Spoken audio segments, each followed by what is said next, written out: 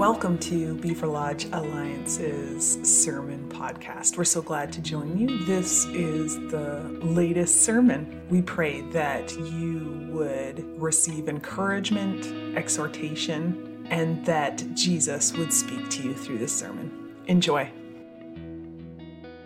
Well, this has been a really good week, so this has been fun. This last week, I had the opportunity to speak to our youth group about the spiritual gift of speaking in tongues, which was a super fun night.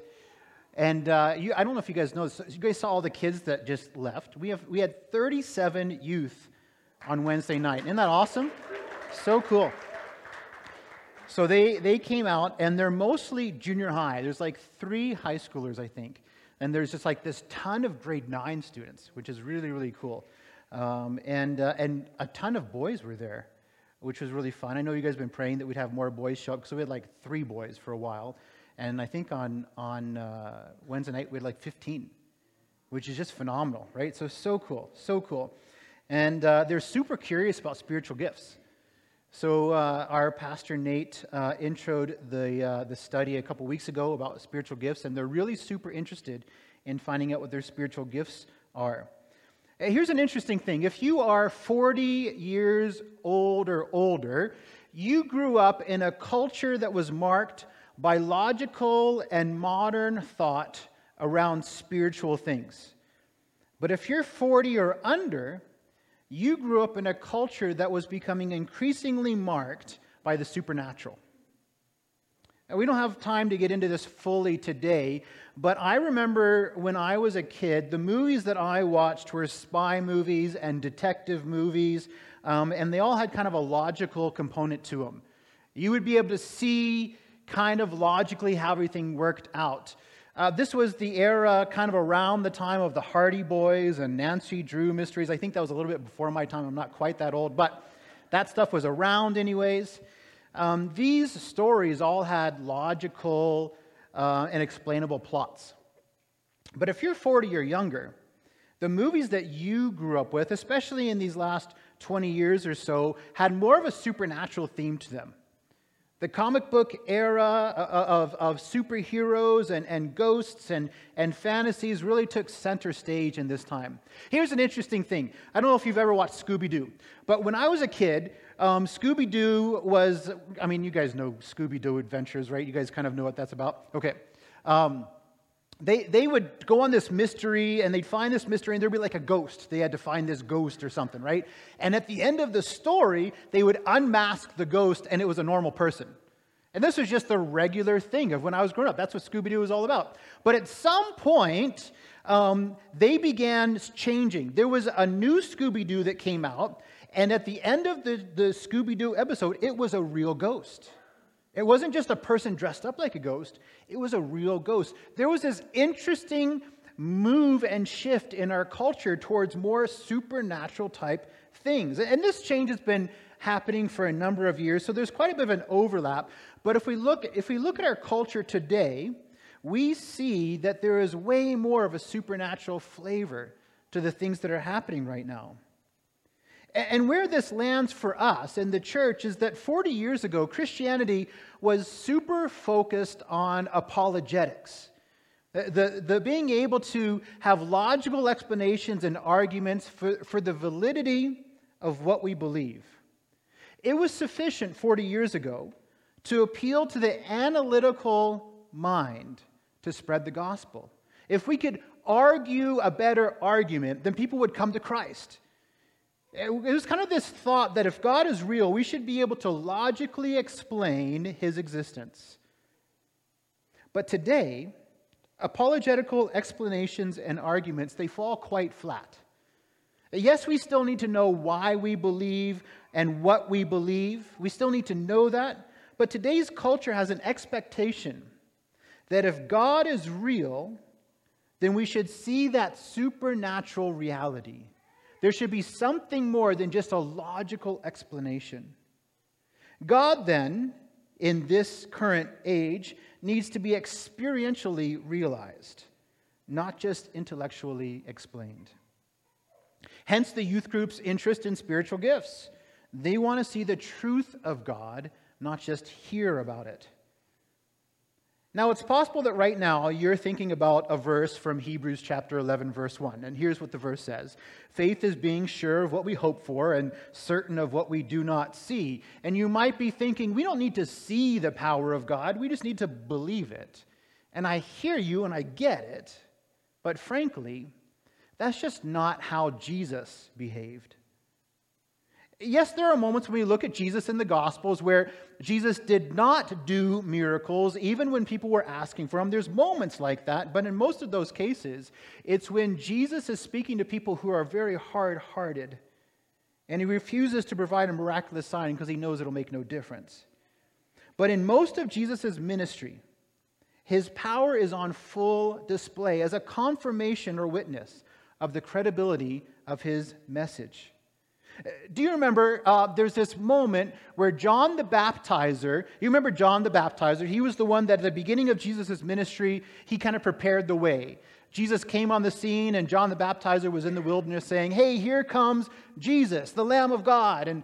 And he says all these wonderful things about him. He baptizes Jesus. It's an amazing moment. But then John the Baptizer finds himself in jail.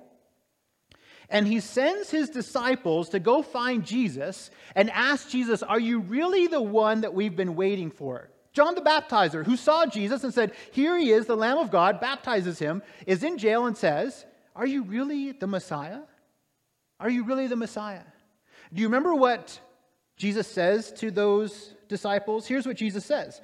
Go back and report to John what you hear and see. The blind receive sight. The lame walk, those who have leprosy are cured, the deaf hear, the dead are raised, and the good news is preached to the poor. This is the experiential evidence Jesus gives to John. Not clever arguments or apologetics. No, Jesus gave, as evidence of who he is, the miraculous signs he had performed. Now, maybe you're saying, okay, that's fine, that was Jesus, that's not everybody else. Well, why don't we take a quick look at 1 Corinthians? In 1 Corinthians chapter 2, here's what Paul says. When I, Paul, came to you, I did not come with eloquence or human wisdom as I proclaimed to you the testimony about God. For I resolved to know nothing while I was with you except Jesus Christ and him crucified. I came to you in weakness and with great fear and trembling. My message and my preaching were not with wise and persuasive words, but with a demonstration of the Spirit's power, so that your faith might not rest on human wisdom, but on God's power. Paul's generation was faced with the real authority and power of Jesus Christ as evidence for the gospel of Jesus Christ. And this generation today longs to see the real truth of God's power on display. If God is real, then we should see that supernatural reality. This generation longs to see God experientially realized. And the good news about the good news is that Jesus is ready to show up in power. Today we're in our series called Be Like Jesus. And we're looking at how Jesus revealed his authority and power when he was dealing with a kind of a strange situation with a demoniac called Legion. And we're taking a look at how Jesus' power and authority at work in us is pivotal for mission.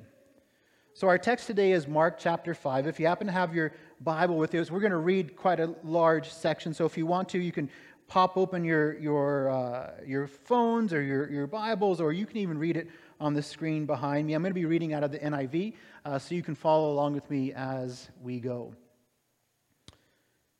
This now is the written word of God. Mark chapter 5, verses 1 through 20. They went across the lake to the region of the Gerasenes. When Jesus got out of the boat, a man with an evil spirit came from the tombs to meet him. This man lived in the tombs, and no one could bind him anymore, not even with a chain. For he had often been chained hand and foot, but he tore the chains apart and broke the irons on his feet. No one was strong enough to subdue him. Night and day among the tombs and in the hills he would cry out and cut himself with stones. When he saw Jesus from a distance, he ran and fell on his knees in front of him.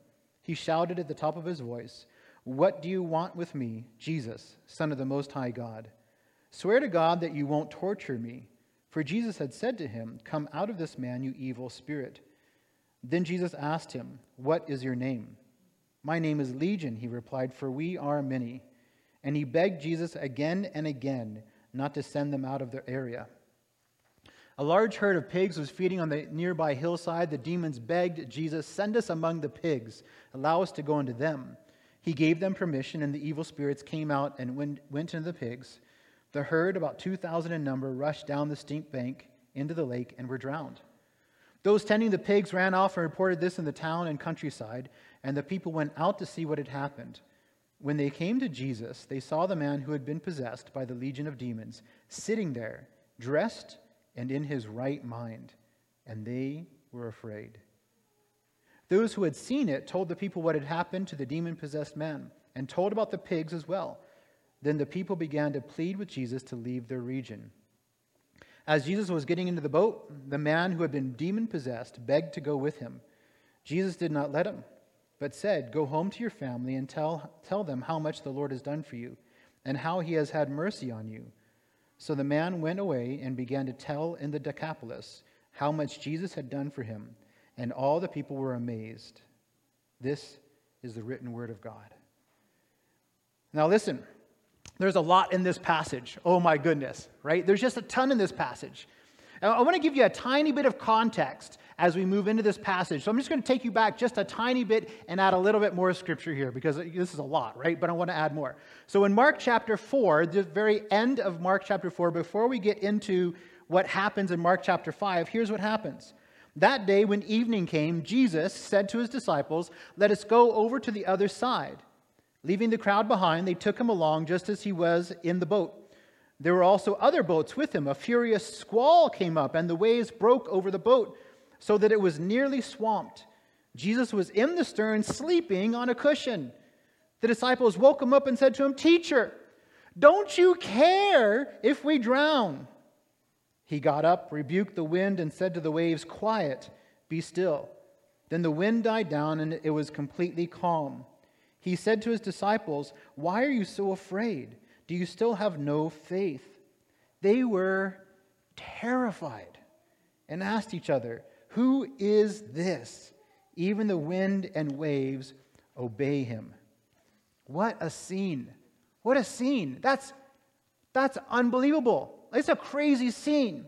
This was not a little storm. In the boat were trained fishermen who had gone through storms before, and they were afraid for their lives. This was a sudden and furious storm.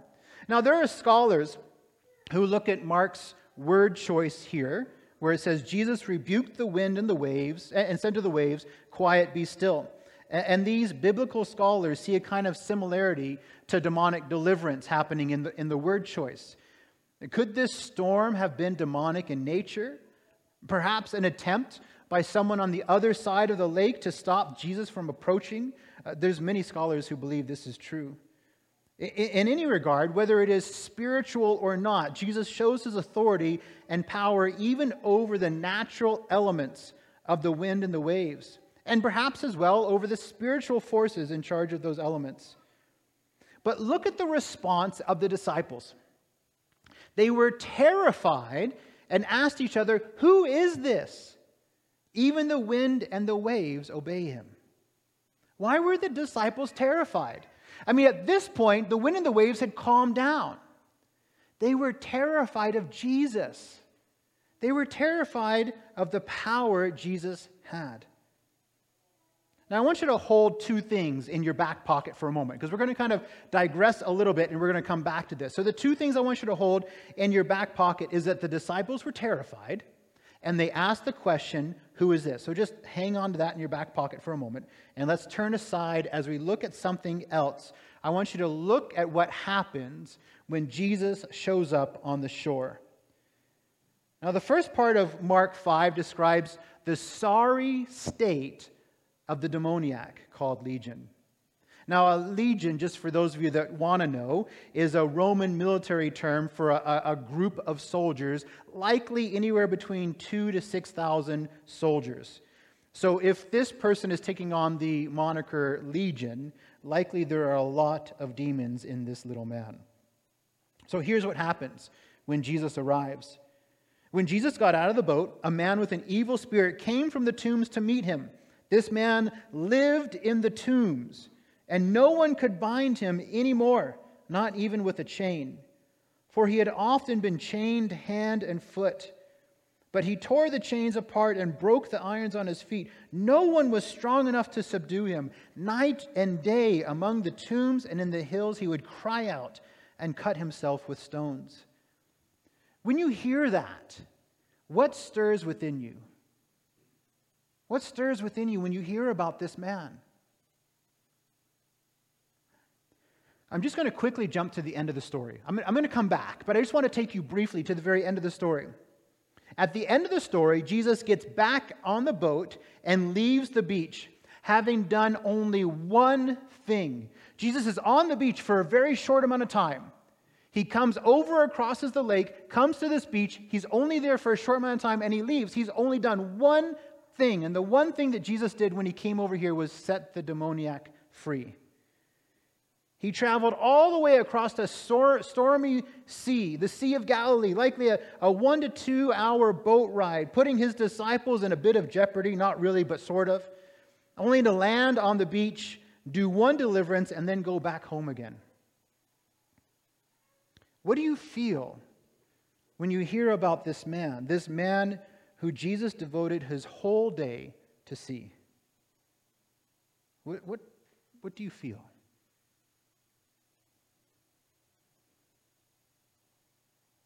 My prayer is that our heart is broken for this man. He lived among the tombs, it says. When the people caught him, it says that he was often bound with chains. That means every once in a while somebody would catch this guy. They'd catch him and they'd wrap him up in chains. That was their best idea. The best thing they could do was to tie him up, and he would break out of the chains. They didn't know what to do with him. He lived an isolated life all alone, in demonic torment, crying out day and night. They would hear his screams echoing from the hills that they buried their dead. In Luke, it says that this man was naked and had been for quite a long time. The demonic powers over him caused him to cut himself with stones. He was in a living hell. When you think of this man, does your heart burn with compassion for him?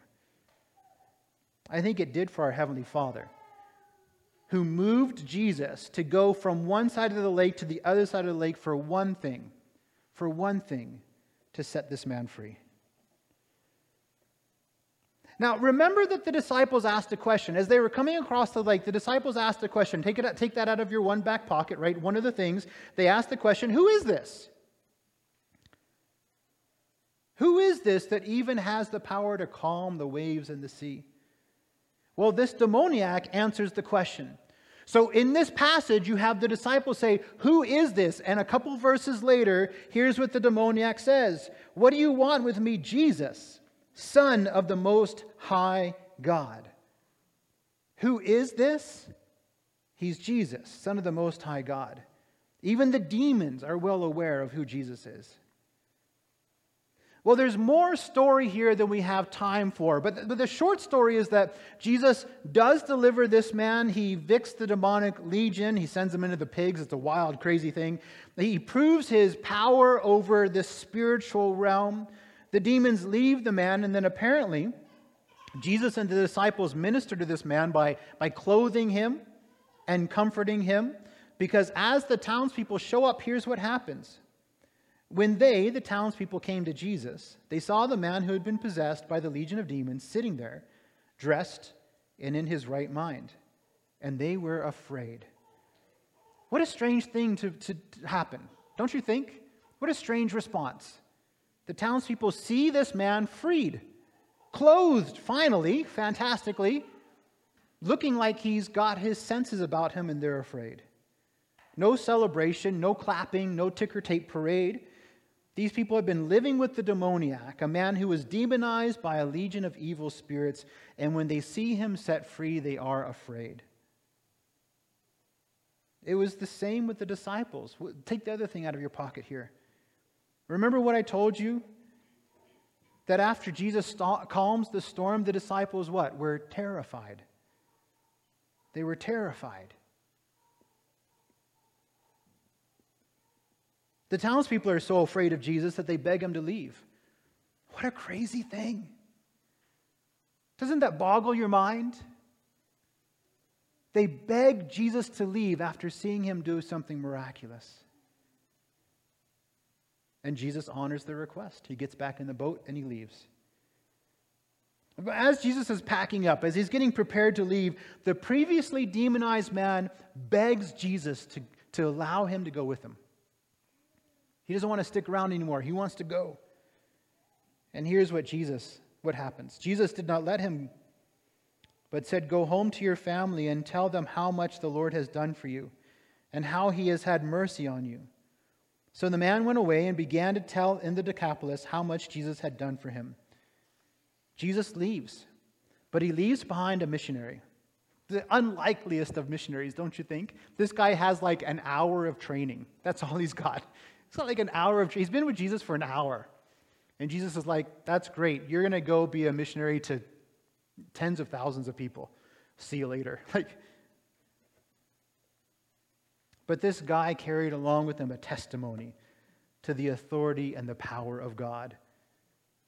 And he tells the story of Jesus.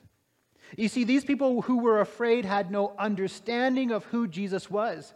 They were Gentiles. They weren't even Jewish people, most of them. There were likely some Jewish people living there, but not very many.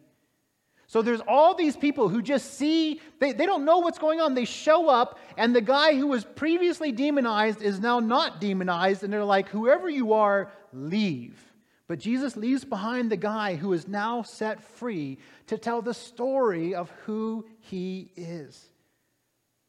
See, the power and authority of Jesus had been seen by the people. They knew that this strange person who had shown up on their shore had power and had authority, but they didn't know who he was. But now the demoniac, who is no longer the demoniac, who's now the man set free, is able to tell the story of Jesus. The two things, the good news and the power of God, go hand in hand here to produce this last line of this story. Mark chapter 5, verse 20, "And all the people were amazed." They go from being afraid to being amazed because now they've heard who this person is who set this man free. What a story, hey? What a story. Our culture today longs to see a display of the authority and the power of Jesus coupled together with the testimony of a life that's been changed. The gospel on display in word and power together on mission. Today, Jesus' Holy Spirit lives in each of you if you're a follower of Jesus Christ. Jesus' Holy Spirit is empowering and equipping you to walk in his power on mission so that the world can see the evidence of God and experience his presence. Just like Jesus' first disciples who went out and did the same thing that Jesus was doing and even greater, just like Paul and the early church who saw the power and the authority of Jesus continue on mission, more and more people seeing the amazingness of God. And just like today where our youth group is seeing the power of Jesus on display. Now, as I'm talking here, as I shared about what happened on Wednesday with talking about speaking in tongues with the youth, and I talk about Jesus having this amazing power to tell the wind and the waves to be quiet and to do this outstanding deliverance upon this demoniac. You might be thinking, but I don't have that kind of gift. And maybe you don't. Maybe you don't have one of the power gifts mentioned in 1 Corinthians 12. But all of you, followers of Jesus, have the Holy Spirit, and you have a gift. You have a gift. You work in it. You're living in it. You're walking in the gift that God has given you. It could be prophecy. It could be hospitality. It could be leadership. It could be compassion. Did you know that one of the spiritual gifts is compassion? Whatever your gift is, the world needs to see it displayed. And they need to see you reveal the power of God as you use the gifts of the Holy Spirit, whatever gift you have. And you may never face a demoniac. I'm not sure I would love to do that. But you may never face a demoniac in need of deliverance. But you can show up in a phone call to a friend as God speaks to you that your friend needs a phone call. You may show up in a different way to somebody at a soup kitchen. You might show up in a different way as you're able to share the gospel with somebody at work. But as the body of Christ, we show up in a multitude of different ways to express God's experiential presence in this world. So while not everyone shows up in the 1 Corinthians 12 power gifts, there are some who are called to walk in that. There are some that are called to walk in the prophetic, and to walk in deliverance, and to walk in words of knowledge, and in healing, and in tongues, and in miracles. And those gifts can be especially used in evangelistic ways to reveal the power and the authority of Jesus Christ, coupled together with the testimony of a life changed in the presentation of the good news of Jesus Christ. On Wednesday night, as I was teaching about speaking in tongues, I spoke broadly about spiritual gifts and how for the followers of Jesus Christ, the Spirit fills us and spills out over as He displays God's character through us to the people around us, as He displays God's power through us to the people around us. And some of the ways the Holy Spirit does that is through spiritual gifts like healing, prophecy, miracles, speaking in tongues. I gave a few examples of speaking in tongues, and at one point I prayed for one of the youth leaders. I prayed in tongues over one of the youth leaders, and I invited the youth group to listen to see if they would get an interpretation, because that's how some tongues works. Some tongues works where there's someone stands up and they pray in tongues, and somebody else gets an interpretation. So I asked the youth, just listen and see if you get some kind of an interpretation. And wouldn't you know it, immediately, a couple of them had some interpretation of the tongues. And I explained these are often God's words of hope and joy and love and encouragement over you. And then one of the kids at the back said, "Can you pray over me?" And I was like, well, let's wait till we get to small groups. So we went to small groups, and I got to pray for another one of the youth leaders. And in one of the small groups, I was right in here. They met in here. I got to pray over two of the youth that were like, "I really want you to pray in tongues over me." And I'm like, all right, fantastic, let's do that. And so I said, but you guys, the rest of you that are in this room, you guys need to listen for an interpretation. So I prayed in tongues over both of these young ladies, and there were like 4 or 5 of the girls that were there that all had interpretations that were like spot on, speaking God's words of hope and love and joy and encouragement over these 2 young ladies. And they received them like really, really well. And then later in the evening, there was one girl who happened to be in the main group when I prayed over the youth leader, and she was in this smaller group when I prayed over the 2 young girls. She found me afterwards, and she said, "When you were praying in tongues, it was as if I was hearing the words you were saying in English." And I said, "Well, what did you hear?" And she shared with me all 3 things. She shared, "For this person I heard this, for this person I heard this, for this person I heard this," and it was spot on. Spot on. So I said, "Would you be so brave as to go and talk to those people and let them know what you heard?" And she was like, "Yep." She ran off and did that. And where's Ian? Ian was one of them. Wasn't that spot on? That was such a good word for you, wasn't it? It was so good. These young people were stepping into some of the ways that God has gifted them to work in spiritual gifts. And all of the youth saw the power of God on display as they heard the gospel of Jesus proclaimed. What an amazing thing. Now, not everybody's going to have that kind of experience, but you're going to have an experience as you lean into what God has for you. Today, Jesus' Holy Spirit is empowering and equipping each of us to walk in His power on mission so that the world can see the evidence of God and experience His presence. Are you willing to walk in His power on mission today? Whatever gift you have, whether it's prophecy, whether it's tongues, whether it's healing, miracles, whether it's compassion, hospitality, leadership, helps, whatever His gift is, are you willing to take the gift that He's given you and walk in that today? So I want to do an activation. So here's what we're going to do. It's not going to be weird, okay? So for those of you that are like, you've just kind of like, there's been a lot, right? There's been a lot. And if you've never really talked about speaking in tongues before, maybe it feels like an awful lot. So I'm not going to make anybody speak in tongues today, okay? So just take a breath. It's okay. Here's what I want to do. God has a gift for you. You may already know what it is. You might be walking in it. You might be serving in it. You might be using it to its fullest extent, whatever it is. And I know many of you are, because I've seen you guys doing it. We have a food bank that's run by people who are walking in their spiritual gifts. We have leaders that are running businesses that are walking in their spiritual gifts. There's all kinds of things happening like this. Okay, so you may already be walking in your spiritual gift. But if you are sitting there and you're like, I don't know what my spiritual gift is. I'm not sure what it is. I'm not walking in it right now.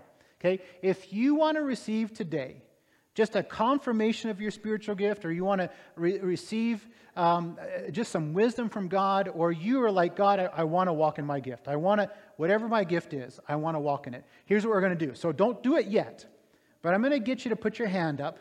The people around you are going to ask permission to put their hands on your shoulders, and I'm going to pray over you. Okay? It's not strange. It's not weird. We're just encouraging one another, praying for one another, stepping into what God has for us. Okay? So, you guys good? Okay, if you want to walk in, if you feel like you're wanting to know what your gift is, or you're wanting to walk in your gift, maybe you already know what your gift is, but you're like, I want to walk in my gift even more, then just pop your hand up. And then those around you, if you see someone with their hand up, just ask, can I put my hand on your shoulder? And put your hand in there. You got to put Judy, you got to put your hand way up there. There you go. Okay. So put your hand on that person's shoulder if they say it's okay. All right. So make sure people around, friends, family, grab a shoulder. Okay, awesome. All right. So I want to pray over you guys. So Jesus, I just thank you so much that you've sent your Holy Spirit to live within us, and that you, Holy Spirit, display the power, the goodness, the love of God in us and through us. And so right now, for all of those that are wanting to walk more powerfully in your gifts, whatever that gift is, God, you have so many gifts you want to give to your people, but we know the greatest gift is your Holy Spirit.